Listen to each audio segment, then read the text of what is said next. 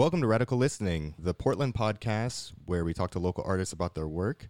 I'm Phil Johnson. And I'm your co-host, Clifton Holtznagel. Today we talk to Sarah Faye Goldman. She's an aerial artist and theater performer in Portland. It was a really interesting conversation. We talked a little bit about her work with Fuse. Yeah, we talked with her about her work with Fuse Theater Company and their new space Fusebox, where they've been producing some work and been able to stream online content from there as well. They just got the space recently, and now it's become a really good multi-purpose space for them, and they're figuring out how to, navigate the online art world like the rest of us, and it was really interesting to hear about that. Yeah, it was great. And we talked a little bit about the role of social media and streaming for theater performances and performers, and it was just an overall good conversation. I think you guys will really enjoy hearing a different point of view from the performance world. It's not we talk about theater a little bit, but mostly we talk about rope arts and aerial and just, how to make work online and release work online. So enjoy the show. As always, you can find this episode and all episodes of Radical Listening on Spotify, Apple Podcasts, Google Play, and all sorts of other places where you can find wonderful podcasts. Today on the show, we have Sarah Faye Goldman, a performer, actor, writer, producer, aerialist, clown, teacher, and so much more. Sarah, how are you doing today? Thanks for the introduction. I'm doing fine. Thanks, Clifton. Yeah, good. How are you guys doing? Doing good. About the same Hanging in. Yeah. Well, the sun coming out definitely helps, Have you have you been doing anything during quarantine, like outside, outdoors? Have you been camping or anything like that? Yeah, I've been sneaking out every now and then. That joie de vivre, I find it hard to stay inside when the sun comes out. And I went briefly to the local city parks, and they've been really packed. Yeah. So I started doing little drives that are not too far, just tentatively heading out to the gorge. And that's been good. We have Tryon State Park too, which is that counts as staying local. Yeah. Just trying to stay close to home as instructed, but still get outside. That's I'm doing that dance. Nice. Yeah. Absolutely. I need that forest, That's why I'm here in the Pacific Northwest. It's so true. Because the forest is It's super hard not to be there. So the last thing I saw of yours and that I had been seeing around was Tether. I think I saw a version of it in late 2018 or early 2019 maybe at Headwaters. And then I saw you were doing it again at Echo this year at the Fertile Ground. Could you describe what that show is and where you are in the process of that? Yes, I would be happy to. It's actually two different shows. They're both rope suspension acts, which I guess is fairly unique, even though it's taking up a lot of my life right now. But the project I did with Fertile Ground is a duet, and I started a new project with a collaborator. But it's definitely, as you're recognizing, it's on the same track in terms of investigating, storytelling or just conveying meaning, at the very basic level, using this medium, which is challenging, and athletic and difficult in all sorts of ways. But yeah, it's a new show. It's called The Book of Jay, and it's sort of up in the air at the moment because my collaborator lives in Brooklyn, and even if he didn't, what the heck is happening with physical theater, especially physical theater that involves more than one person. Right. So yeah, it's a really exciting show. I can kind of go off academically on it, but Tether is the show that is more in the can. And what I'm doing with that is I'm getting ready to film it and try to stream it and disseminate it that way because it's done. Because it's a one-woman show that I'm sure will evolve, but it tells a story and it has a script and it has cues that I've really figured out, and it feels ready to share. And so I was hoping to tour. Actually, I was hoping that this year would be about booking those shows, and I hadn't gotten there yet. I hadn't had booked shows that got canceled, but the show was ready to have a life. So now it's just getting kind of rechanneled. Yeah. With the help of Fuse, actually. That's a big thing that I'm doing is staying active with Fuse, which is a tremendous gift. Yeah, you're a company member there, right? Yeah, so it's a fairly small group that's grown in the last couple of years because we've established a board and gotten a little bit more legitimate in our interworkings. But before that, it was 4 or 5 people for 8 years. And now it's doubling and tripling in size, which is very exciting. And it means that we have some resources that we didn't have before. So we have a space, and it wasn't meant to be a storage unit. It's meant to be a rehearsal space that we're working in. So now we're going in there one at a time with like a day in between, basically, is the plan now, and trying to be responsible about our shared space. And we're calling it the Fuse Box. It's up on North Loring, where Simon Max does his casting. And it's a great little spot. It's kind of a white box, and it's really, really high. Got a huge lift. So I put in a hard point, and I can, work on technique there and do some aerial stuff like circus and my own rope stuff there. And I can train and then use it as a rehearsal space and then a studio and film my work. So I'm trying to film Tether eventually. And then meanwhile, I'm just doing my own work to try to stay on top of what is for me a fairly recent craft that I'm not an expert at yet. So just to try to take on the next project, like the Book of J, means that I really need to figure some stuff out and like get better at what I'm doing. So that's where I'm at now, is in this very kind of personal, like hermity space, because that's the world we live in at the moment. I've been given this context. So I kind of ran with that and was like, I'll just get better at my rope technique and self-suspension and like self-expression using this thing. So how do you explore narrative using that technique? It's come from the piece. It's come from the narrative. It's come from a need to tell a particular story, and a very particular personal story or a political climate and a situation, a very personal situation with a friend of mine who is the collaborator. So knowing the deepest things about myself turned into a solo performance, and knowing some of his autobiography, basically, that he tells me as our friendship, like across the continental U.S., he tells me these stories, and I kind of responded with like, we need to express this. This is a political thing that's happened. So the Book of J is a biblical story, we're using it to resonate with the present, kind of reaching as far back as we can to like the power of narrative. And there's a lot of Bibles out there. I don't know if you're aware. There's about as many Bibles as there are Christians. True. So as someone who tells stories, like that to me is mind-blowing. That is a hit. Like that thing did so well. Right. It's a bestseller. Like 3.9 million. How many? No, it can't be billion. There aren't that. No, is it billion? Is it 3.9 billion? That's a good question. I don't know.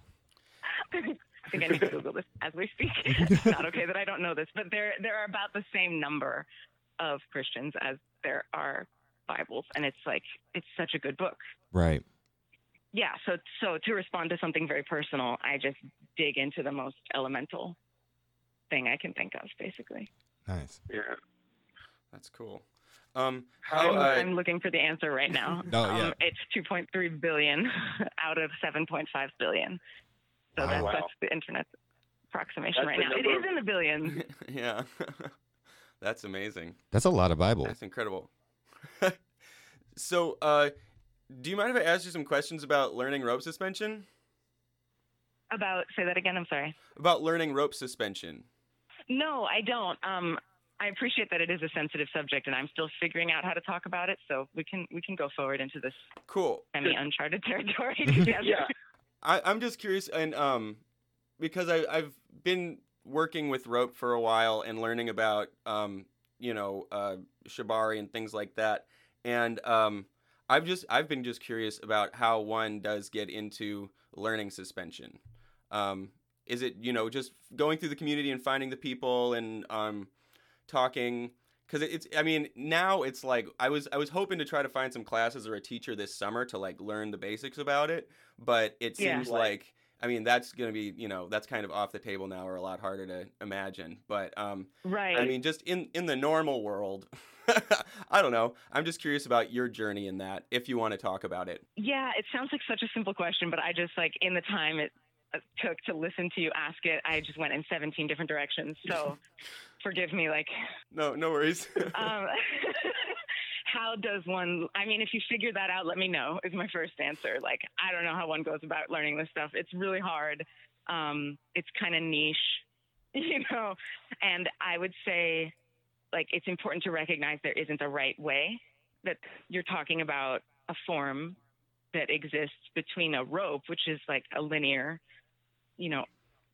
possibly single-dimensional, right, or two-dimensional object, if you think about it as math, as opposed to a physical thing, right? And then combining that with the human form, the combinations are infinite, right? And so you could figure it out on your own. You could sit at home in your room for 8 hours a day and feed yourself and take your time and be careful and learn a better technique than anyone knows already.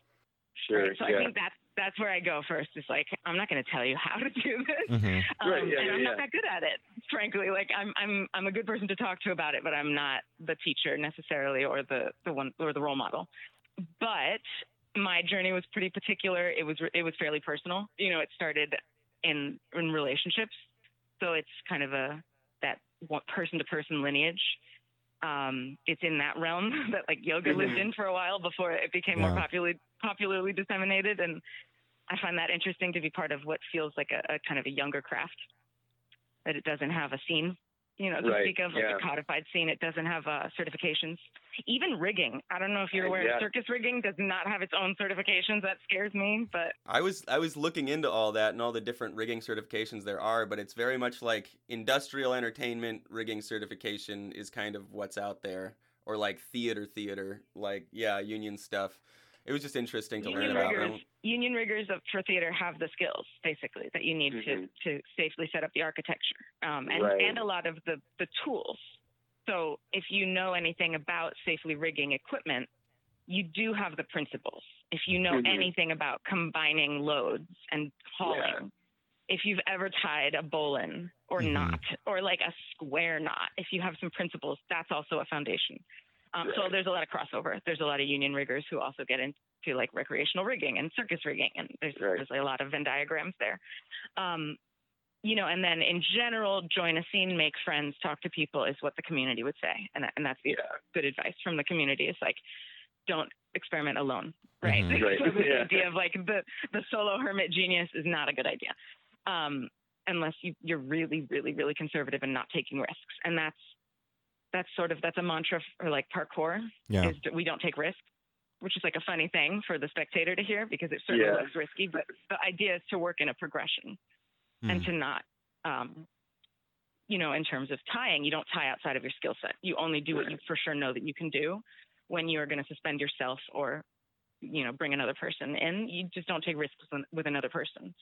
You take risks in your learning, and you take risks on the ground, and you take risks on your own body maybe, but there's an integrity to like the medium is a body.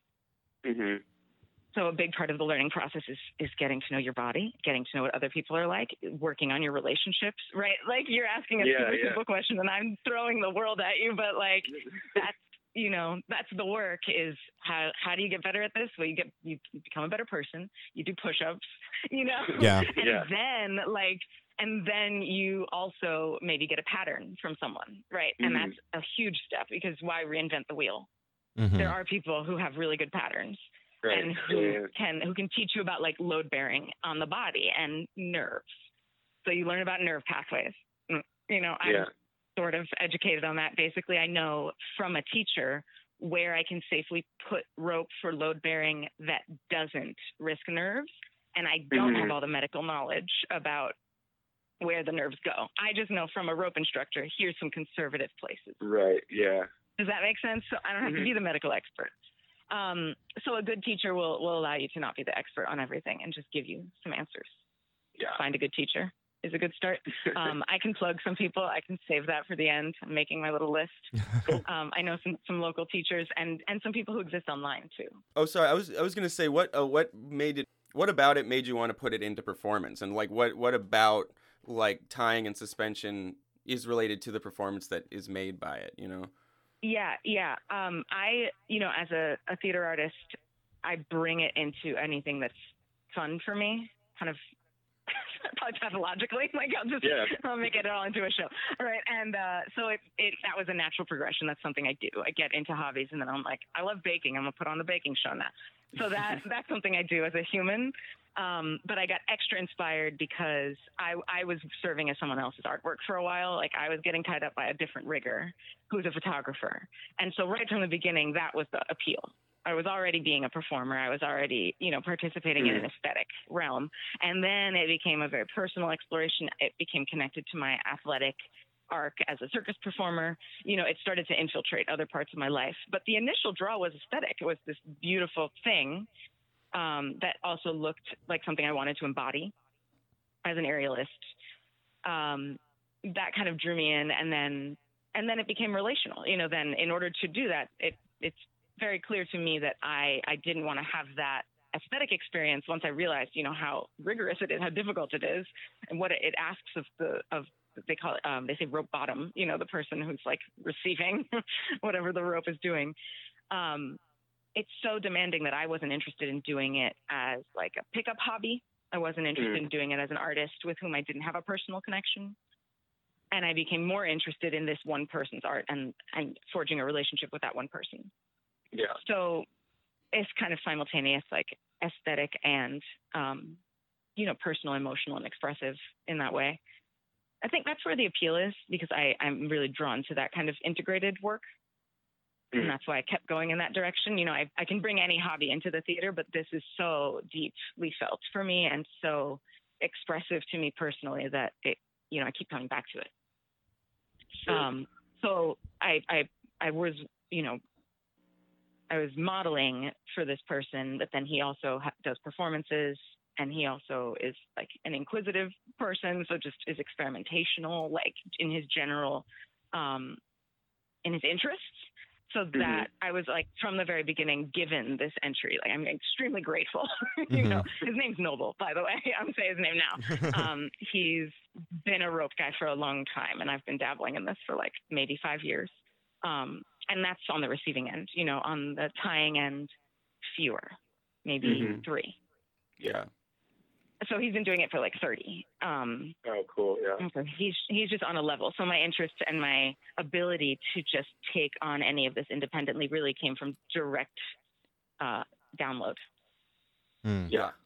Just really, cool. I mean, it's so lucky. Like I feel so blessed. That doesn't exist. It's very hard to get that kind of mentorship and that kind of relationship. I feel really lucky that we found each other, and that our artistic interests aligned enough that it was more than, just for fun. Like it really made sense for us to work together. And he was able to teach me things and give me the ability to then like, none of the things that I do, even though I can tie the knots, I would never have gotten there if he hadn't helped me get there and give me those like levels up on the way. It would take decades, to recreate it on my own. Right. Yeah. So in some ways you kind of got lucky by finding a mentor, because you're saying, for the people who want to get involved in this type of art form, it seems like it's hard. It seems like there's a lot of like work that you have to do on your own, and then kind of eventually as you start to learn the basics or that kind of thing, it's really a matter of luck whether or not you can keep going. But you found someone who really kind of propelled you into the art form much deeper and much quicker than what seems normal. It seems very rare. Yeah, I would say, like, it's hard to say what normal is because nobody does it alone, really. Because you shouldn't. I should say also, it's probably late in the game to be saying this, but I don't practice suspension alone. There's always somebody else in the room. So I'm also really lucky now that I have a little team of people who I can coordinate with, and it's mostly Chris. I have a domestic partner. We share space. And so I ask him for the favor of sitting in the studio with me. And like, sometimes he's kind enough to be involved and like be my AV guy, so I can make something, which is that's a huge boon to the process to have somebody else there. So like even practice without this teacher involves community and like support, and I'm not doing it alone. Yeah. And I can practice things without risk, without as much risk, but there's no zero. So like practicing the knots and practicing the harnesses without lifting myself up and doing the rigorous stunt. It's a sort of half practice, and you have to do it, but you don't really get the work done until someone else is in the room and you take some risks. So how did you get into performance at first? Like what was your first avenue into performing on stage? Oh, that's a good question. I think in terms of first experiences on stage, they're really young. Like I had a natural affinity and I wanted to be performing. And then my interest expanded from there. Like I didn't necessarily know I wanted to be a director, but then, and when I say early, I mean, I think I was in the school play at 4 and like loving it. Yeah. Like wanted nothing but to play Vashti and like have a scepter and banish someone from the kingdom. Like I was throwing my weight around, and like as a toddler, so that's still like, I still have a sense of play and just natural fun and affinity. for the theater that's always been there. I don't think I've ever taken a substantial break, and not in terms of work, but in terms of thinking about theater and reading it and processing it and feeling like a participant. Yeah, I feel like that's been innate. My grandmother was an opera singer, and I think raised me in that awareness, like just fed it into my head as a baby that, she's a performer and that she sings and these are the sounds and this is the music and these are the costumes. So I always knew that that Are you from Oregon or are you from? No, I'm from Florida. Florida. Grew up, I'm from South Miami-Dade, 305. What is it? There it is. Nice. 305. Yeah. The land of the hanging chads and pretty much everything terrible. Sorry about that. And I grew up with that grandmother who lived on Miami Beach and was, South American and sang and brought us fruit festivals and, had a very Miami upbringing on some levels. Yeah, my father grew up on Miami Beach too, which is pretty rare. I think that's when it was born, was when he grew up with Miami Beach. So we're one of the early settlers. So when you moved to Portland, have you noticed that, being in Portland has influenced your theater making at all, or have you? Yeah, I left college on the East Coast and as an undergrad and came out here. So I've been here for over a decade, and it's been the career I've had as a theater artist. I did a few things in school, but I was a full-time student and 22. So I don't consider much of what I did on the East Coast any part of my career, rather than it's education and it's foundational. But this is where I became part of a theater ensemble and really realized that that's what drew me into the theater, that working with other people and working on physical theater really became important to me. I had a vague awareness of that. I was exposed to it in college. It was actually, I need to remember the name of this group, but it was a South African group that came through New York and performed and changed my entire cellular makeup in their performance. And it was viewpoints based. And so because I was in the theater program, I got this feedback, that we got to see the performance and then have a workshop, in our acting class and get a lot of their process. And they talked about viewpoints and took us through some things. And that was a pin for a while. And then in Oregon, I just got wind of it and I saw an audition and I started going to studio and realized there's a continuity to what I'm responding to. So viewpoints vocabulary is what drew me to Fuse and what drew us to each other. And I still I get a little teary talking about viewpoints. It's the closest I come to a religion right now. The science part gets me. So that's been pretty continuous. Fuse has been up and down in a few different identities in terms of productivity. But early on, it was a few of the same people, and we were doing weekly studio sessions, so 3 hours every Saturday. And then that changed hands and we continued doing it with different artistic directorship. So that was a really important foundation. We took a break for a while and people went in different directions and went on tour. And now we're in another phase of meeting weekly on the internet. So we're doing this. But yeah, that weekly engagement with the vocabulary was really inspiring to me. And I've brought that out of Fuse into other work that I've done. Yeah. Something I still use. So actually we heard about Fuse did a online show recently, right? Yeah. Could you tell me about that? Because I think I only heard about it after the fact, unfortunately. But we co-produced a fundraiser. Okay, cool. Which is super awesome. I want to give a lot of credit to Kate Faye. Kate Faye Cummings was the impetus and the motor and all the fuel. She just made it happen. And she petitioned it to Fuse as a co-production so that we would collaborate with her and help make it happen. And it was primarily she and Chris Beatty doing the tech, making the Zoom host then feed into a video stream that was pre-recorded, and and making all the mics work. He did a lot of tech to make that happen. So it was a fairly successful fundraiser. I'm really proud of everybody. I did no work on the actual fundraiser part. I submitted a piece. Okay. So we took 15-minute pieces from the community, and so that's where my work went because I out of some work and needed some work. What did you submit? We basically allowed that. I submitted a rope piece. That's what I'm up to now. And that was that's the third thing that I've done now for stage, Nice. which with rope. Nice. Now you know my entire repertoire. That's where we're at.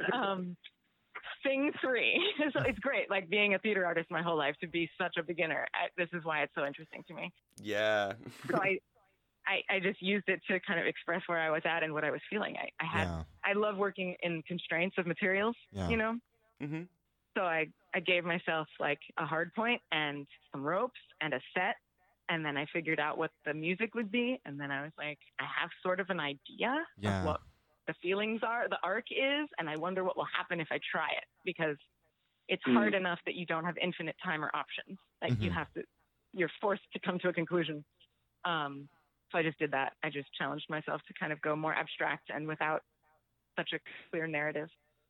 And that was great. That was a really good experience for me. I loved the other people's submissions though. Like I went super, high art dance theater, but like, oh man, because that's what I needed to do. I needed to get that out of my system. But there was a puppet Harry Potter for 15 minutes of my life that I wish was an hour. There were some singer-songwriters who were great. There was Gabby and Atlas stand out. Ernie LaJoy is a Fuse board member and a songwriter. So he had some great, hilarious COVID tunes. We got, what else did we get? Oh, Chris's band, Death Knell, did a spot that was actually including like full video. He did a quality video edit, so there's kind of a music video that went with it. Nice. Yeah. I was so proud. Yeah, and it was May 1st, so I think we all rose like to this stress and then used the initial anxiety, to make something. And I've not seen that energy since. Like, I don't know where it is. What do you think about this responded. This kind of brave new world where we're putting all these kind of performance pieces online on Zoom? How do you feel about that transition? I mean, I sort of love it because I love science and I love following new turns of events, like what's going to happen, so I'm horrified at what's going on in the world, but I'm really grateful at this thing I can fixate on, which is the internet, which is the most fascinating thing, right? And Fuse went off. Okay, I went off on Fuse on physical theater, and like, what does this mean now? Yeah, right. Because we're not in the same room. Is theater a thing in a time and a place?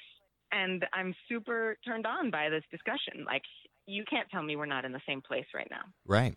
Here you are in my room. If an alien walked in the door, they would see our 3 faces on this screen, and we're all talking. Well, and there's the idea of, when things are happening live, you do feel connected. It's like, watching TV. When something falls on live TV, we're all witnessing, something happen together. So a lot of the argument is that you lose the liveness once you record and all this kind of stuff. But I don't know. It's weird. Right. The discussion about liveness, because if theater isn't a place, then it needs to be a time. I don't know. I think that's kind of limiting. I think it is a place still, first of all, because physical theater is not over. Like, that's happening. We're just doing metaphysical theater now. Right. And we can do that. And what is live? When they do live, it's 30-second delay because they need to censor. Right. Right. And that's not live. Right. So we can now engage with this as a discussion where we have not engaged. That has only been a part of tech in the past. Now it's a part of my creative expression. Now it's a part of art to possibly deal with this little chasm in the audience's mind of how live is this?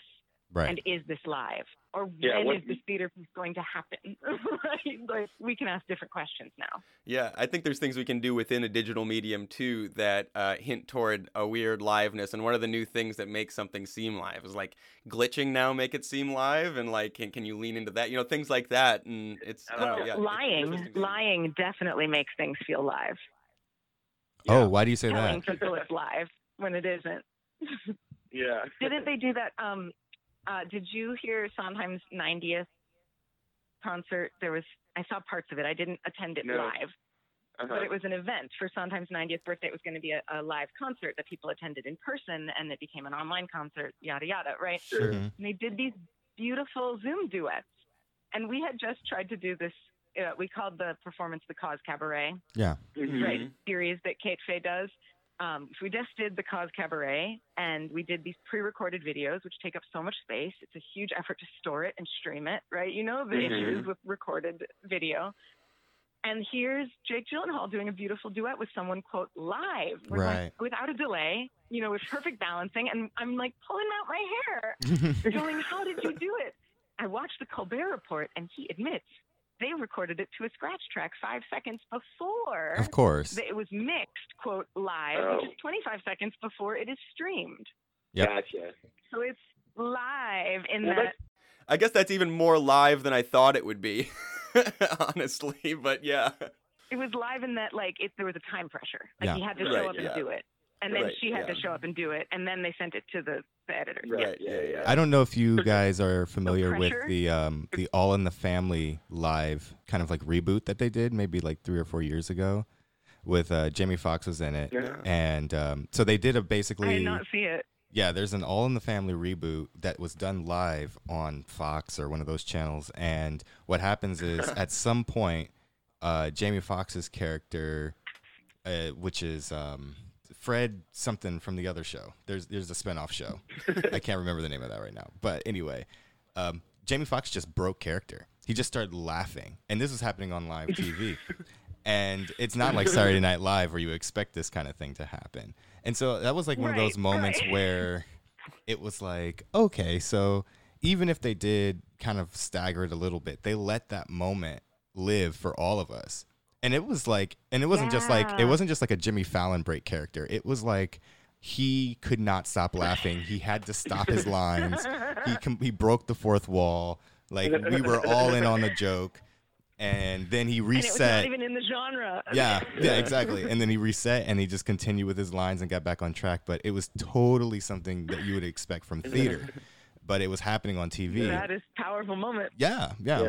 But, TV is so resistant to that kind of stuff where, it's not perfect or smoothed out and all that kind of stuff. So maybe now with this glitchy Zoom call media that we have now, we'll get more used to mistakes in our media. I love this new narrative of what live theater is. I haven't thought about it this way. It seems like it's more in the hands of post-production. Yeah. You don't want to force a glitch, but by choosing not to clean and by being honest about the take that you have, and then you can still up the production value, because that's, of course, what we want. The artists don't want our work to now be shitty. Right? Right. We still want high production value. We still want to be able to make the video look and sound good. So that's what we faced right away. As Fuse, me personally, I want to share this, and I want to share it with the same ease that I used to share live theater. Yeah. And here I am now. I'm a lighting designer and a technician, and I'm a DP, and wow, my resume just tripled in Yeah. In some ways, it gives us more good at any of these agency over things, our yeah. work as well. We have more control to make the kind of work. I mean, all these theater artists are being kind of forced Absolutely. into their own creative bubbles. And so now that we're going straight to streaming, we'll see a lot more, unique projects evolve, I think, out of this. Yeah, I mean, I feel that. I feel that really hard right now. I think it's a privilege that I get to step back from capitalism. It's not that we're all forced to. Some people are trapped in it even Sure. without money, right? So the fact that I'm surviving and I get to feel like a hermit is, I don't know. I feel like a real pressure both to give everything I have away and to make the most of this time and to give something to show for it. These pressures are not necessarily healthy, Yeah. but my response to, having this amount of freedom, I feel it. It's a real fire. Mm-hmm. And I think, that's why I'm choosing the media that I'm choosing, is because it's me and this camera and not a whole lot of people around. A lot of the company discussion is how can we make these projects we were going to make still happen? Yeah. Mm-hmm. Right? And I get that attachment. I get it, especially if you wrote it, right? Or you were just really set on directing it. You still want it to happen. But I left right away. I was somewhere else entirely. I'm like, what is this internet art? What am I doing on my own? What's next for me? Yeah. And partially that has to do with my socioeconomic status, which is right in the sweet spot of just being an artist and really being pretty poor, but also being in a class and having a safety net that poverty for me is something else. It's a number, but it's a relative lifestyle. And I do still have students still. Mm-hmm. I don't have a lot of work, but because I have internet access and the security of this apartment, I get to teach even now. Yeah. What's that process been and like? It's not paying my bills, but that has been a strange and sort of lonely process. I'll admit, not because of the medium. Actually, I really like playing on the internet, and I like this new frontier. But I even like the problem solving. As I said, I'm like onto what the new solution is. I like this idea of what is yoga now? What do people need now? What is my curriculum? Like, I started writing a curriculum right away. But I don't love that the system is so disrupted that sometimes I show up and there's nobody there. Yeah. I don't have students all the time. So in that sense, it's lonely that I can't just be a hermit and make decisions and make the world the way I want it to be. Yeah. Because I don't have control over all of it, right? And other people out there, they see the sunshine and they don't want to do my aerial class that doesn't have an aerial apparatus. Right. They might show up for some of the fitness classes on the ground, but if it's sunny out, they are less likely to. Whereas at the gym, I teach at the Echo on a regular basis, and now I teach on the internet through the Echo Theater on Hawthorne. And there's a reason to show up at the gym. There's camaraderie, and there's more than the equipment. Yeah. Yeah. So the only thing you have to offer is your leadership as a teacher. And it feels like a lot of pressure. Yeah. You don't have any stuff. You don't have any other students that at least they're showing up to hang out with each other. No, it's just you. So yeah, I mean, it's ringleading, it's directing more than it is teaching in a lot of ways. You become a motivational speaker, some sort of like life coach. Yeah, it's more coaching than it is teaching now. So it's been weird. Like, the numbers are down, and that's kind of sad because everybody's figuring out, people don't have the resources. And really, it's a political moment. Like, I'm being paid by the government's PPP and SD loans through my organization. So not only are people not really showing up, it doesn't matter that much because we're in this weird window of 8 weeks. Yeah.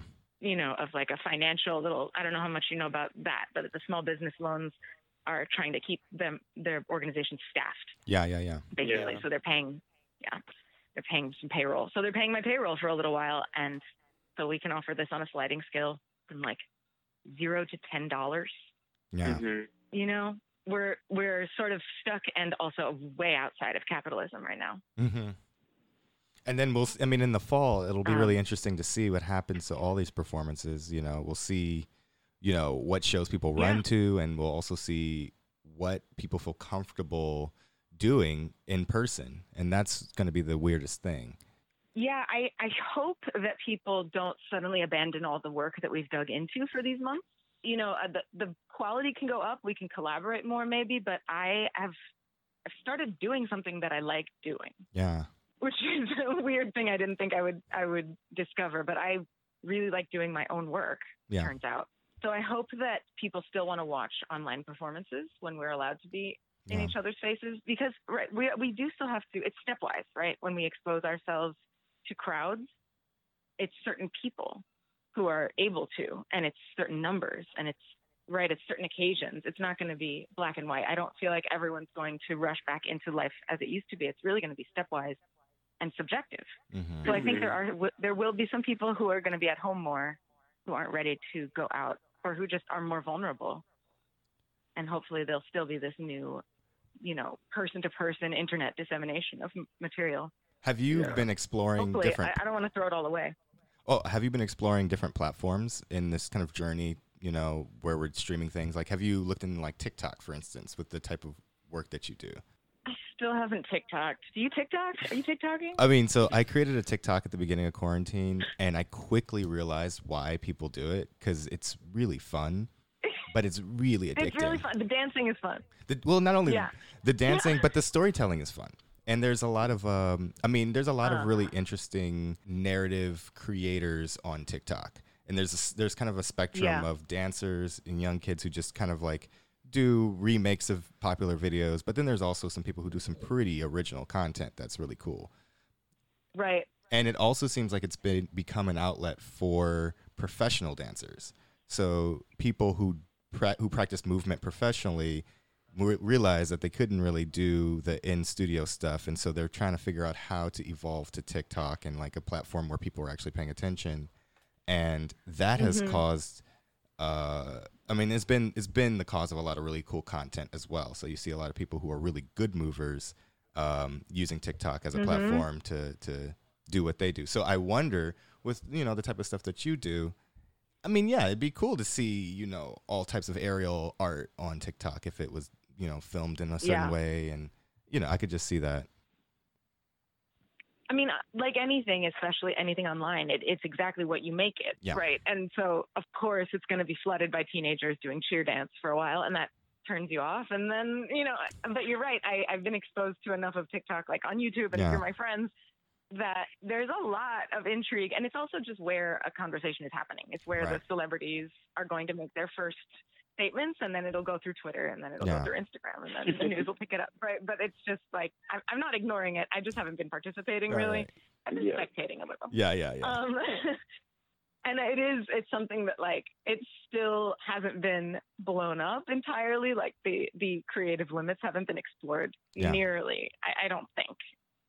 It's exciting that it makes video editing easier. Like, really, the media and the easy app for tech is really cool.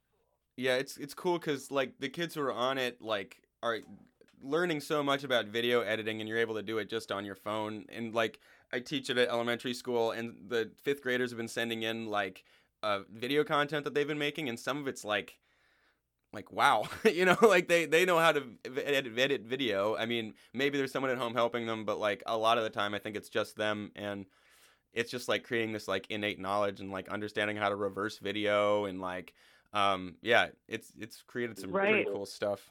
It seems a lot of the time good for their brains, like, probably. Yeah, absolutely. It is very. I feel like it's formulaic though, and so if to put on, I don't know. It's because it's very much like trend based, and some of the cool stuff I've seen is, like, people putting their own idea on stuff, but it's hard for me to imagine as an artist, like, my art on there. But I guess it's also because I haven't seen, like, the narrative stuff you're talking about, Phil.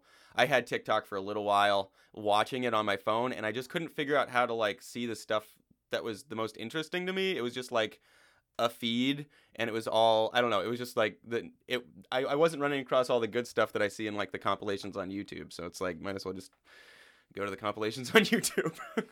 What I learned is that it takes it's almost like Twitter or Instagram, where it almost takes a while for you to get your follow count to a place where your feed is something that you enjoy. Yeah. When you create a new Instagram, you're sitting there just following random people and friends and things, and then maybe a year later you're like, okay, now I followed all of the pages that are posting things that I actually care about. Feeding back. Yeah. So I think it's like that. You have to make it serve you. No. Yeah. And there's a really interesting kind of cultural clash that happened recently on TikTok where a lot of Indian people started picking it up. And so now, because it's all the same TikTok, because it's a Chinese company, you'll be scrolling through your TikTok and you'll see, people from all over the world TikToking in very different ways than Americans are TikToking. And that's kind of a new development on the app. So it'll be interesting. Yeah. Cool. The globalizing effect is really profound, I think. That's what I noticed right away, was that TikTok was people in China dancing with people in the States. Like, that was the first thing I saw, was, like, these viral videos were, and I found that really moving. Like, that's why I got interested, was that it's not always people doing the same dance, I guess. I don't know what all the memes are. I'm not as familiar as I could be, but that component was really fun for me, the global dance thing. And, like, especially to be what we have now, in a time of isolation, like this thing of dancing together, that's like real embodiment. It's not sitting on the couch. So even though it's kind of like the cheer dance that all exists in the cell phone frame, I'm dancing for you on Zoom now. It's super lame. It's at least it's dance. Yeah. There's something to that. The part that I guess I shy away from, which seems to be telescoping in social media, is the viral goal, like the part that says you participate not to be entertained as a spectator, but the part of you that's participating in order to be famous and in order to go viral. And, like, the ego part, I find really touchy, and that's, it's kind of sticky for me to engage on that level, because so much of being a performer has to do with managing your ego. That, like, I don't want to do it in my free time too. I was going to say that's like that fine line. Sorry, Phil. You go, Phil. Phil, you talk. You talk. I was gonna say that's that fine line Phil. between being a performer and being an entertainer, and it's just that thing that we keep seeing happen in our culture. I mean, it's so tied to capitalism, right? Where these are people who need to be famous, right? They need to trend because that represents economic health or some sort of economic recovery, and so there's that aspect of it. I don't know. Everybody, like you're saying, it's such an ego thing. It's become such a thing where we all are just trying to participate in the same zeitgeist moments together and see who hits and who doesn't. What were you going to say? Oh, I was just going to say it's also, I mean, you and I, Phil, I think you brought this up to me a while ago because you had been teaching at the high school for a while, and they had brought up the idea that these kids have no idea of, like, privacy. And I think it also goes hand in hand with this, like, idea of commodifying any interest you have, or, like, turn your hobby into your job, or, like, you know, turn your personality into your lifestyle, into your living, you know. And it's, like, you know, very image-based, obviously. And so, like, the younger generation has no problem commodifying whatever it is they do, or, you know, a lot of there's less of a problem there, whereas, like, you know, there used to be an idea of, like, selling out and that being, like, not a good thing, but it's like now it's like everybody's goal is to get a sponsor, or, you know, is like, and we don't besmirch artists as much as we used to for starting to make money from, like, corporate interest, or just, you know, signing, because, you know, what else are you gonna do to make money? You know, it's like it's interesting. Yeah, that's all I had to say about that. And I mean, TikTok's part of that, and just this idea that, like, everything cool I do is online, you know, and got to make sure that I don't miss a moment of what I do. I was listening to a podcast recently, and they were talking about how our economy has moved from this place where, you know, there's a certain level of support on the local level and local economies through small business and stuff like that, to people kind of scrambling to find the best place in the U.S. to get close enough to kind of the geyser of economic growth that they can kind of shoot up with it, right? So, like, you can imagine, like, you either want to move to Silicon Valley, or you want to move to one of these places in America where it's just the economy is just spewing money, and you want to be a part of that. So you want to either be in L.A. and get involved with Netflix if you're some sort of actor performer on TV, or you want to, if you do internet things, you want to be in Silicon Valley or Wall Street, you want to be in New York, that kind of thing. So people aren't just practicing normal. They're not just doing their normal artistic practice in small economies. They're moving to these places where they can jump and be on board a geyser of economic growth. And that's kind of what TikTok represents as well, where or any of these apps where people are, like you're saying, are just trending for the sake of trending because they're trying to, you know, be the next Nicki Minaj or next. They're trying to shoot for the stars. We need that, though. Right. Weirdly, we need that corporate system somehow to exist so that we can surf on it. Like, in the midst of all this, you can opt out entirely and hope that, like, someone gets your smoke signal, or you, like, try your way, you know, between the Nicki Minaj posts, and you're like, here's my art, it's got integrity, I promise, you know, it's not, and they're like, I don't know how they're going to distinguish from all this, just hope someone sees it. Right. Like, I mean, to answer your question, I'm on Instagram trying to do this, and it's a weird experience trying to be a professional artist and use it as a promotional tool. Yeah. A professional promotional tool. It feels safer to me to engage that way than as a human who's, like you say, I didn't need to put everything cool I do online. Like, I know people do it and then they refer to it in a professional sphere. Here's my personal Instagram account. I just don't feel that comfortable being so casual with that, with my professional tools. You know, I'd like to put a thesis there. Yeah. And then Instagram feels a little safer for me. Instagram? You know, I can be really transparent somehow. You know, then I can engage. When I'm thesis forward, then I feel like people come at me the way I want them to. Right. Yeah. You know, I don't want to be there as a civilian. That's kind of not ready for that. Yeah. You don't want. Yeah. Nobody needs to see the real you. That's for. I mean, I'm like, I'm not averse to being seen. I just feel like Instagram is a lot of work. Yeah. You know? Yeah. It's a full-time job. I don't want to be doing that kind of work just to be a person. I'll do that for my job. Yeah. So true. But yeah, I put weird stuff on the internet that I think, engages a conversation that I want to be in. Yeah.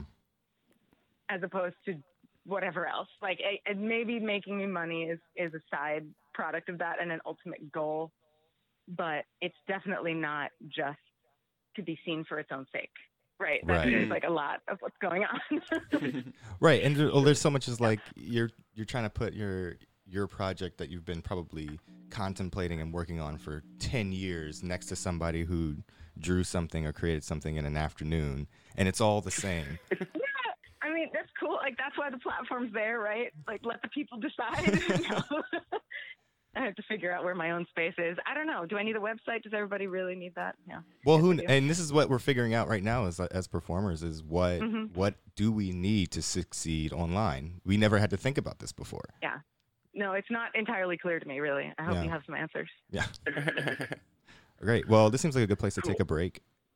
And then we can come back and do headlines. Hey guys, I just wanted to take a second to talk about our show sponsors. Coho is a theater that's located in Northwest Portland, and their mission is to broaden perspectives and cultivate empathy through vibrant and intimate productions. If you're looking to get involved with Coho or interested in seeing a show, you can check them out at 2257 Northwest Raleigh Street in Portland, Oregon, or you can look at their website, which is cohoproductions.org. And now back to the show. All right, and we're back. It's time for headlines. Headlines. Headlines is the part of the show where we read some of our favorite headlines from the week, and we get your take on what we're reading on the topic. I guess I don't know. So we're gonna read some headlines to you, and you just kind of tell us what you think about them, and we'll just move through them. I've got one here about the game Animal Crossing, and I don't know how much you guys know about the game Animal Crossing, but it's a game that's on the Nintendo Switch, and it is kind of like a Second Life kind of game where you build your own world, that kind of thing. Well, the headline is, Animal Crossing isn't just a game. It's a political platform. And I don't know if anybody's seen this, but over the last couple of weeks, AOC has been visiting people's islands and campaigning on people's islands. PETA staged a protest of the museum on the Animal Crossing. This is what I'm talking about. And PETA, wait a second. PETA staged a protest of a museum that exists within the game? Yes. It's a museum where you go around and you collect fossils, and you can store bugs at the museum and animals. Oh, yeah. Oh my God. And so right now I'm looking at a picture of an Earth Day rally in the game where the characters are wearing face masks and they're holding signs that say Earth Day, save the planet, and one person is saying eat the rich. Eat the rich, nice. Yo, this is just what needs to happen. This is just what's happening. This is great. I love it. I mean, it's a place. It's a legitimate place in space. It's become We're a live, right? It's live. Now I don't know. Like, there's television, right, which is polished and corporate, right, and it has commercials. There's live theater, which I guess is just live dissemination on the internet, right? Sharing a space and a time online, and like a protest. Yeah, that's a protest. That's just a protest. You got to, and with AOC, it's like you got to meet people where they are. It's like, especially now, it's like people can't go anywhere anyways, but even if they could, there's probably a lot of people who would play Animal Crossing instead of going to an AOC rally. Do you know how honored I would be if AOC came to my island and spoke to my islanders? Yeah, I've heard about like celebrities like showing up at people's, islands and just hanging out, and then like, holy shit, I was like Elijah Wood or somebody. But this is something is something else. Yeah. Yeah. That's funny. So this is just where things are going. Okay, this is you just created a really great mood, and I'm really sorry that I might totally destroy it. But you brought up headlines, and like, it's a tentative place to be. I want to protest right now. I'm sorry. I have to, like, we have to talk about the elephant in the room for a sec. There's been some violence in the news, and I'm really sad. And, you know, when you say, how are you, I want to say that I'm fine, but I also want to say everything is terrifying and just talk about the one thing on my mind. I try not to do that because it's antisocial, but it's hard right now. Mm-hmm. So I just want to say that I want to say George Floyd, say his name, and that I'm really sad, and there's been some violence, and I really want to protest, and you've legitimately given me a place to think about, because it's really not safe. Like, I was thinking about driving to Seattle and marching, and I just haven't been taking those kinds of risks yet. Like, being part of a rally just doesn't seem like what's in my risk profile and, like, my family right now. Mm-hmm. But at the same time, like, what do we do? I don't want to go to but, like, we can go and stage a protest online. Yeah, and I think that numbers mean something. And there's a lot of ways to use the internet to bring awareness and things like that right now. And there's a lot of ways to safely kind of bring people into this conversation and make sure that people understand what's really going on here. Because, there's a lot of misinformation on the internet as well. And and I think it's a really hard conversation, because there is a line forming where you're going to have to pick what side of this thing you're on. And that's just kind of the unfortunate circumstance that we're in. There has to be more than... And I had heard something about protesting also recently, that it's like, I mean, in the sense of, like, yes, we do need to march, in that, like, the powerful only change things when they become inconvenienced, which is terribly cynical. But also, if, like, they're in a traffic jam too much, they'll start changing the law. You know what I mean? And so that's the whole point of, like, being there and physically inconveniencing these people. I mean, just, like, think about how, I mean, the protesters in Michigan, they're inconveniencing the hell out of everybody. That's how they're enacting getting the eyes they want, because you can the media can ignore anything that happens online, but you can't ignore a fire in the street. You know what I mean? It's like... Well, I mean, you can interpret, though, because the media can ignore anything that happens within bounds. Right. That's but a protest is legal, but it happens out of bounds. Mm-hmm. You know, it's the police are trying to control it. It creates contention. You can do it well, but it's not what the system wants to happen. It is the inconvenience. Right. So it's about interpreting an inconvenience, right? Like, D Nice crashed Instagram a few times and everybody celebrated because he got 100,000 people in the same room. And that's a huge deal to me, that 100,000 people came together for joy, you know, for the sake of being together. Right. And if he could do that without a cause, you know, other than joy, like, that's enough of a cause. But now I have I have a need now. Yeah. Not an inspiration, but a need.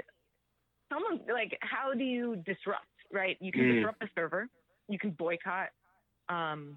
It's not, you know, AOC had a great idea in terms of the positive message, taking it to people where they are. Yeah. But if you need to disrupt something, like, I don't want to disrupt Animal Crossing. What do we disrupt, right? The powers that be, like, do we go for a corporation? Do you go for a political institution? Do we try to crash whitehouse.gov? Like, what's... Right. And let me add... And then there's some execution. And let me add to this headline that... So I read you know, PETA, and I read the AOC thing. But another really interesting thing that's happening on Animal Crossing are Hong Kong protests. And one of the reasons that that's interesting is that it's harder to protest in Hong Kong than it is here right now. Right. And so that's one of those examples where taking it to the Animal Crossing platform is a really interesting move, because there's freedom there that doesn't exist on their social media and on their internet. Wow. And so it's, you know, it's funny because... if it is where the people are. Yeah. Right. Yeah. I mean, I think, a big part of protest also is to raise awareness in the people. And I think that's totally effective online. Right. So there you go. It just seems kind of disrespectful to take that platform, you know, with a message that's so tender. Like, yeah. I don't know. I don't know how to do that yet. It also just shows that there's really no escaping this stuff, you know, like... You think you can go play your little, like, 5-year-old game and get out of reality, and next thing you know, you've got people protesting. Yeah, It's not like it's a second life. It's a Yeah. life. You've created a universe. You have to deal with that. yeah. Great. Cool. Now I'm well, gonna play the game. yeah. You definitely should. It's really fun. I had one headline that is somewhat it's current and it's very old at the same time. So the headline is Shakespeare in lockdown. Did he write King Lear in plague quarantine? Which was really interesting because I taught a Shakespeare unit for my last thing with the kids and learned that the Globe Theater had to shut down many times due to the plague. Right. From like 1592 and then in the early 1600s, and it was more than I had even realized when I looked back today and saw it. I was like, oh, they were actually closed a lot. And there's just some. I was reading in the article, they talk about like all these kind of plague references in King Lear, and the timing of it was like he probably was just sitting around. And it's interesting because it's one of his deeper plays. He had a lot of time sitting around. So it's interesting to think about how artists have been, and theater artists have been operating in quarantine. Because the way that London worked is like once 30 people died of the plague, they would shut everything down. And then like the rich people would leave. And theaters were like some of the first places to get shut down because they were already like socially tenuous. That was kind of interesting, but that's the headline. To me, that just like this rhythm isn't foreign.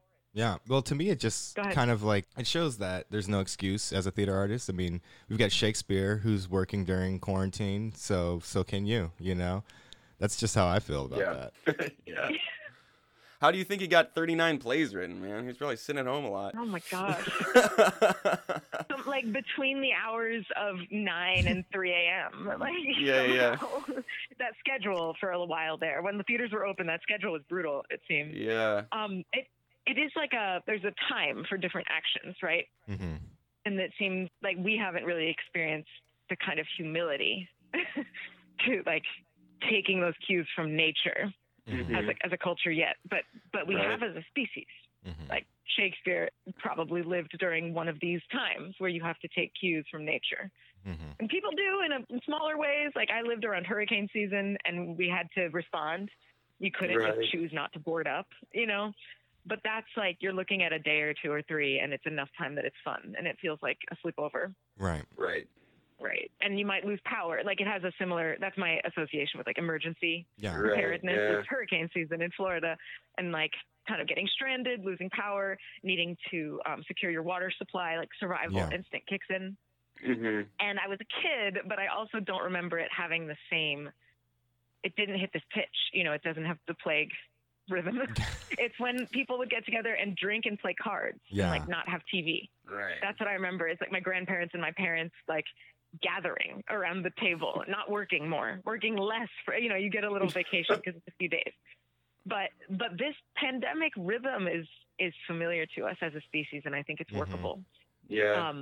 You know, I don't think it's the end of civilization at all, and I don't even think it's bad if we stay in this for a little while. Like, I hope, you know, we get a little more freedom, but I also recognize that we've been really spoiled. You know, like I lived through the 80s and the 90s in a time of economic prosperity, and it was, I'm not like upset about that kind of security and that kind of education and the prosperity that I've lived through. But I also always had this weird like feeling that the environmental situation was shifting. The feeling also that all of our professors were telling us, any science teacher we've ever had, they were telling us. And so there was a disconnect in me. Yeah. On a really deep level, like ever since I was a kid, because I'm a science person by nature. So to see people driving around in cars and hearing what the science teachers were telling me, it felt disconnected. And now, you know, I'm grieving the loss of humanity, but I also suddenly, on a very deep level, feel that disconnect is now like a little bit resolved. Like we are actually admitting what's going on around us. Well, some of us are. The stock market isn't. Some of us are fighting. You know. But like in terms of popular understanding. Yeah. Just the narrative. In terms of the narrative, everyone's pretty much in agreement that there is a pandemic. Right. You know, that it's happening, regardless of like whether they're at risk or what to do about it or the messaging. There's a lot of cynicism about the messaging. Well, and that's, I think, the biggest thing right now is that it's a strain on our systems. And what we're going to find out is how, strong our systems are, the systems that we have in place. Because right. And our ability to communicate, even just across the coasts, has been so destroyed by the misinformation of the internet and, a poor leader as a president and these types of things. And so historically, something that our species may have conquered in the past, now we're doing it with a new system.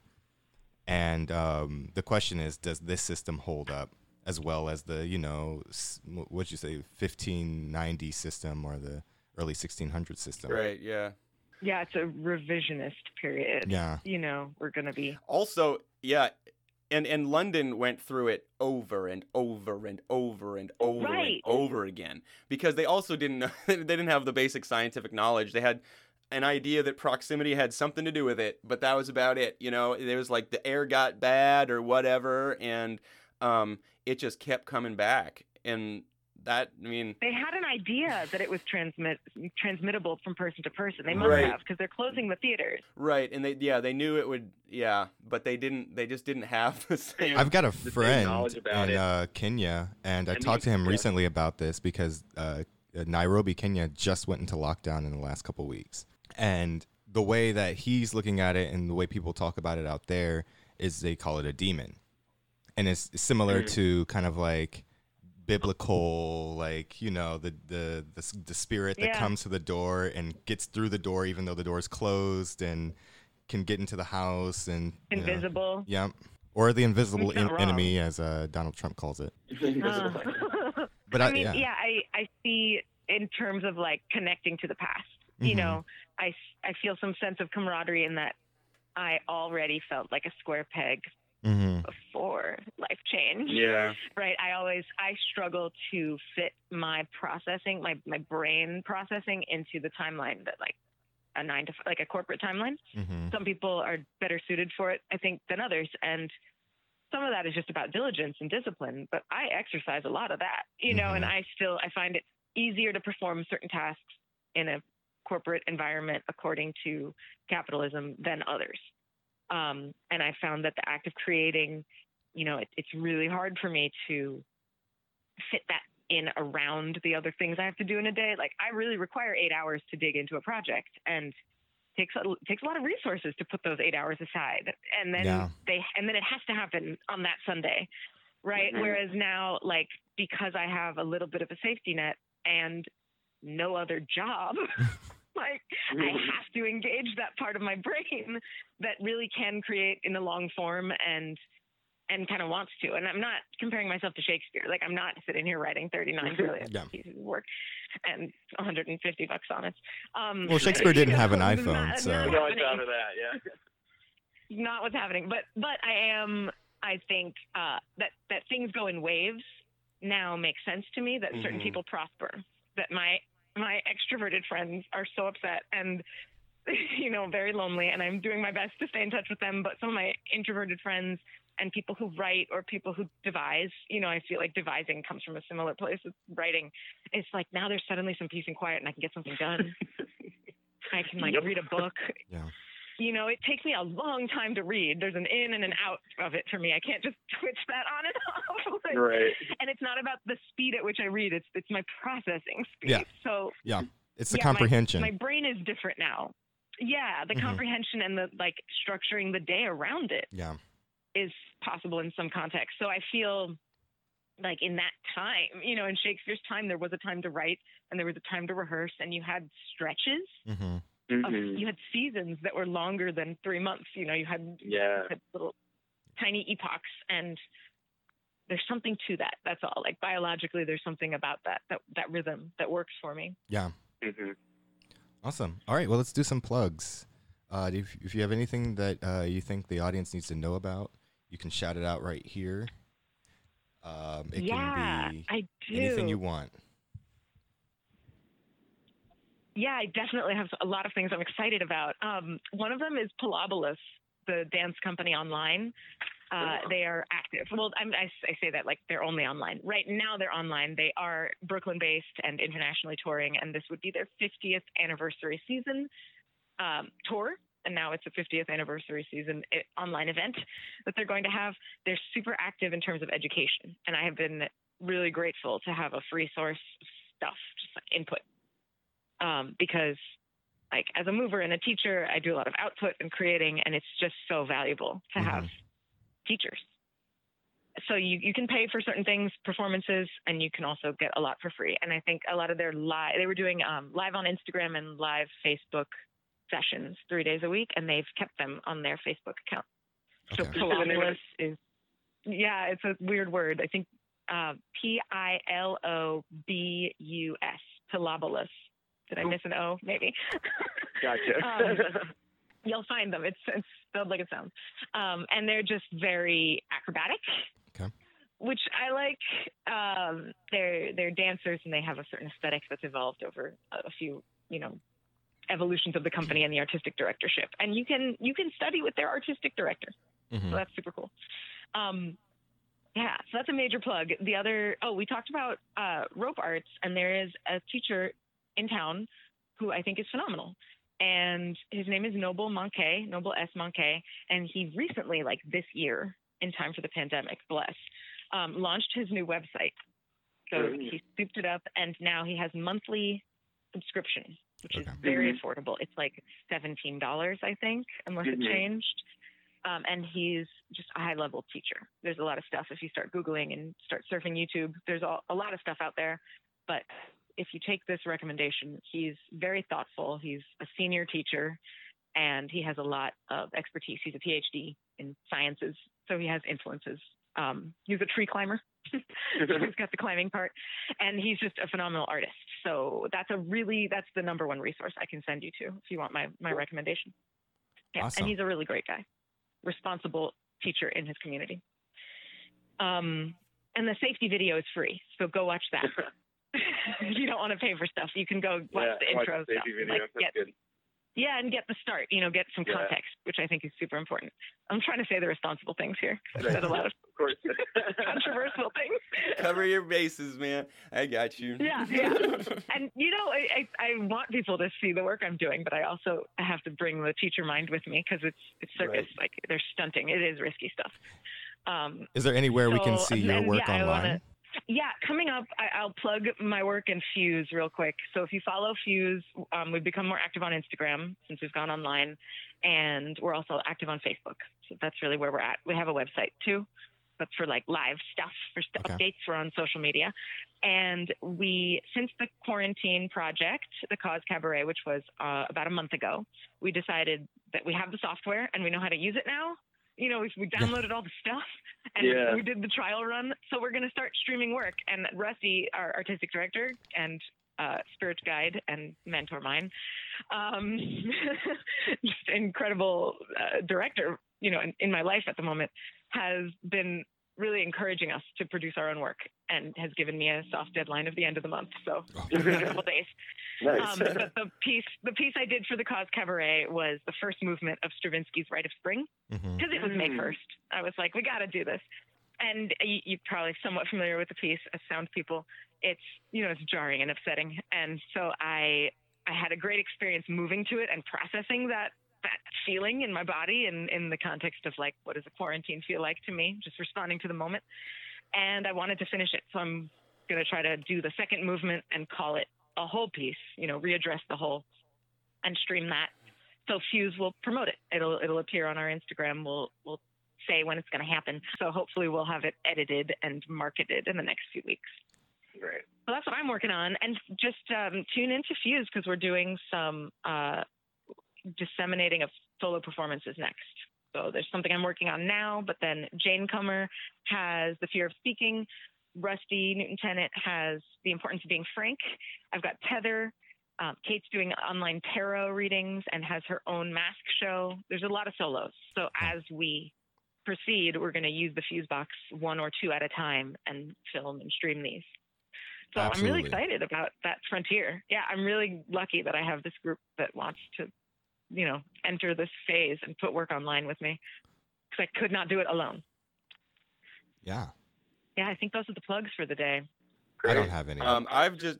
I've just got I found out that Dante's Inferno is now doing their thing on Zoom. So if you're missing any of your burlesque stuff, you can get your fix there. That's, you know, the longest running burlesque show like anywhere or something, like, you know, all those fire performers. And I've met a lot of those people over the last year or so, and they're all lost all their gigs. So go support them. They are hurting. And so if you want to support some local vaudevillian burlesque performers, check out Dante's Inferno on Sunday nights. Yeah. Awesome. Rad. There's some really powerful circus artists in that lineup. You know, you get all sorts. Yeah, it's really crazy. It's like local people doing silly stuff, and then like world-class performers like doing handstand arrow shooting flaming arrow at a thing. You know, it's like wild. So yeah, it's always a good time. I've never regretted it when I've gone, and the online thing should be cool too. Awesome. Yeah, and support those artists who are Those grounded people for need the time. Yeah, for sure. Can I plug one more person? Oh, I go for didn't it. say the name of my collaborator. And there's another rope artist. And I said Noble because he lives in town, but I actually had it in my mind. I want to say both these people's names because this guy Marcus in Brooklyn is, you know, in a very similar position to a lot of the artists who 100% full-time artist. So like doesn't have another income if he's not doing work, and just started a Patreon. So I want to send people to the Patreon and just plug Marcus Likes It is his performer name. Marcus is a rope rigger and a lot of other things. He's an opera tenor and now a good friend of mine. And so he and I are in the middle of the Book of J gestation. We've done that fertile ground workshop, and we're hoping to turn the idea into something bigger. So he's now separately, he's doing some video editing of some of the footage that we got while he was in town to try to make little spots and little trailers and tools. Basically, they're just marketing tools. He's not editing the piece. The piece does not exist yet. Okay. So he's working on, you know, making us some material, but he's really a beautiful artist. He's a photographer. And if if this work appeals to you, I would seek him out as, you know, any source of like, he's got teaching skills, but right now I think what he's offering on Patreon is his own fine art. Okay. Yeah, So cool. if that interests you, go find Marcus Likes It. Gotcha. Will do. Thank you. I really appreciate that. Didn't want to leave him out. You know, important collaborators. Cool. Awesome. All right. Thanks, guys. Well, yeah, we'll talk to you later. soon. Bye. Take care. Bye. Thanks a lot.